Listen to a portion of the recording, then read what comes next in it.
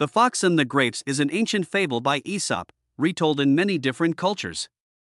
The story is about a fox looking for food in a vineyard.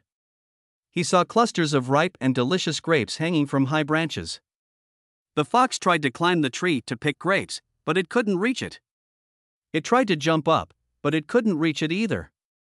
Finally, the fox got bored and left. It told itself that those bunches of grapes were definitely sour and not tasty. The fable of the fox and the grapes teaches us a lesson in self-satisfaction. When we can't get something, we should accept it and move on. We should not try to achieve something that we cannot achieve, because we will only be disappointed. The fable of the fox and the grapes also teaches us a lesson in humility.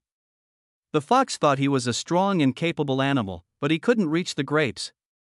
This shows that even the strongest and most skilled animals can fail. The fable of the fox and the grapes is an interesting and fascinating story.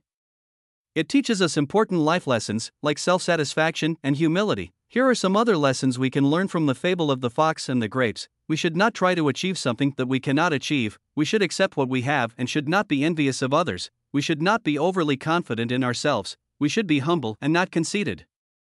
The fable of the fox and the grapes is a story that is valid for all ages. It teaches us important life lessons that we can apply to our own lives.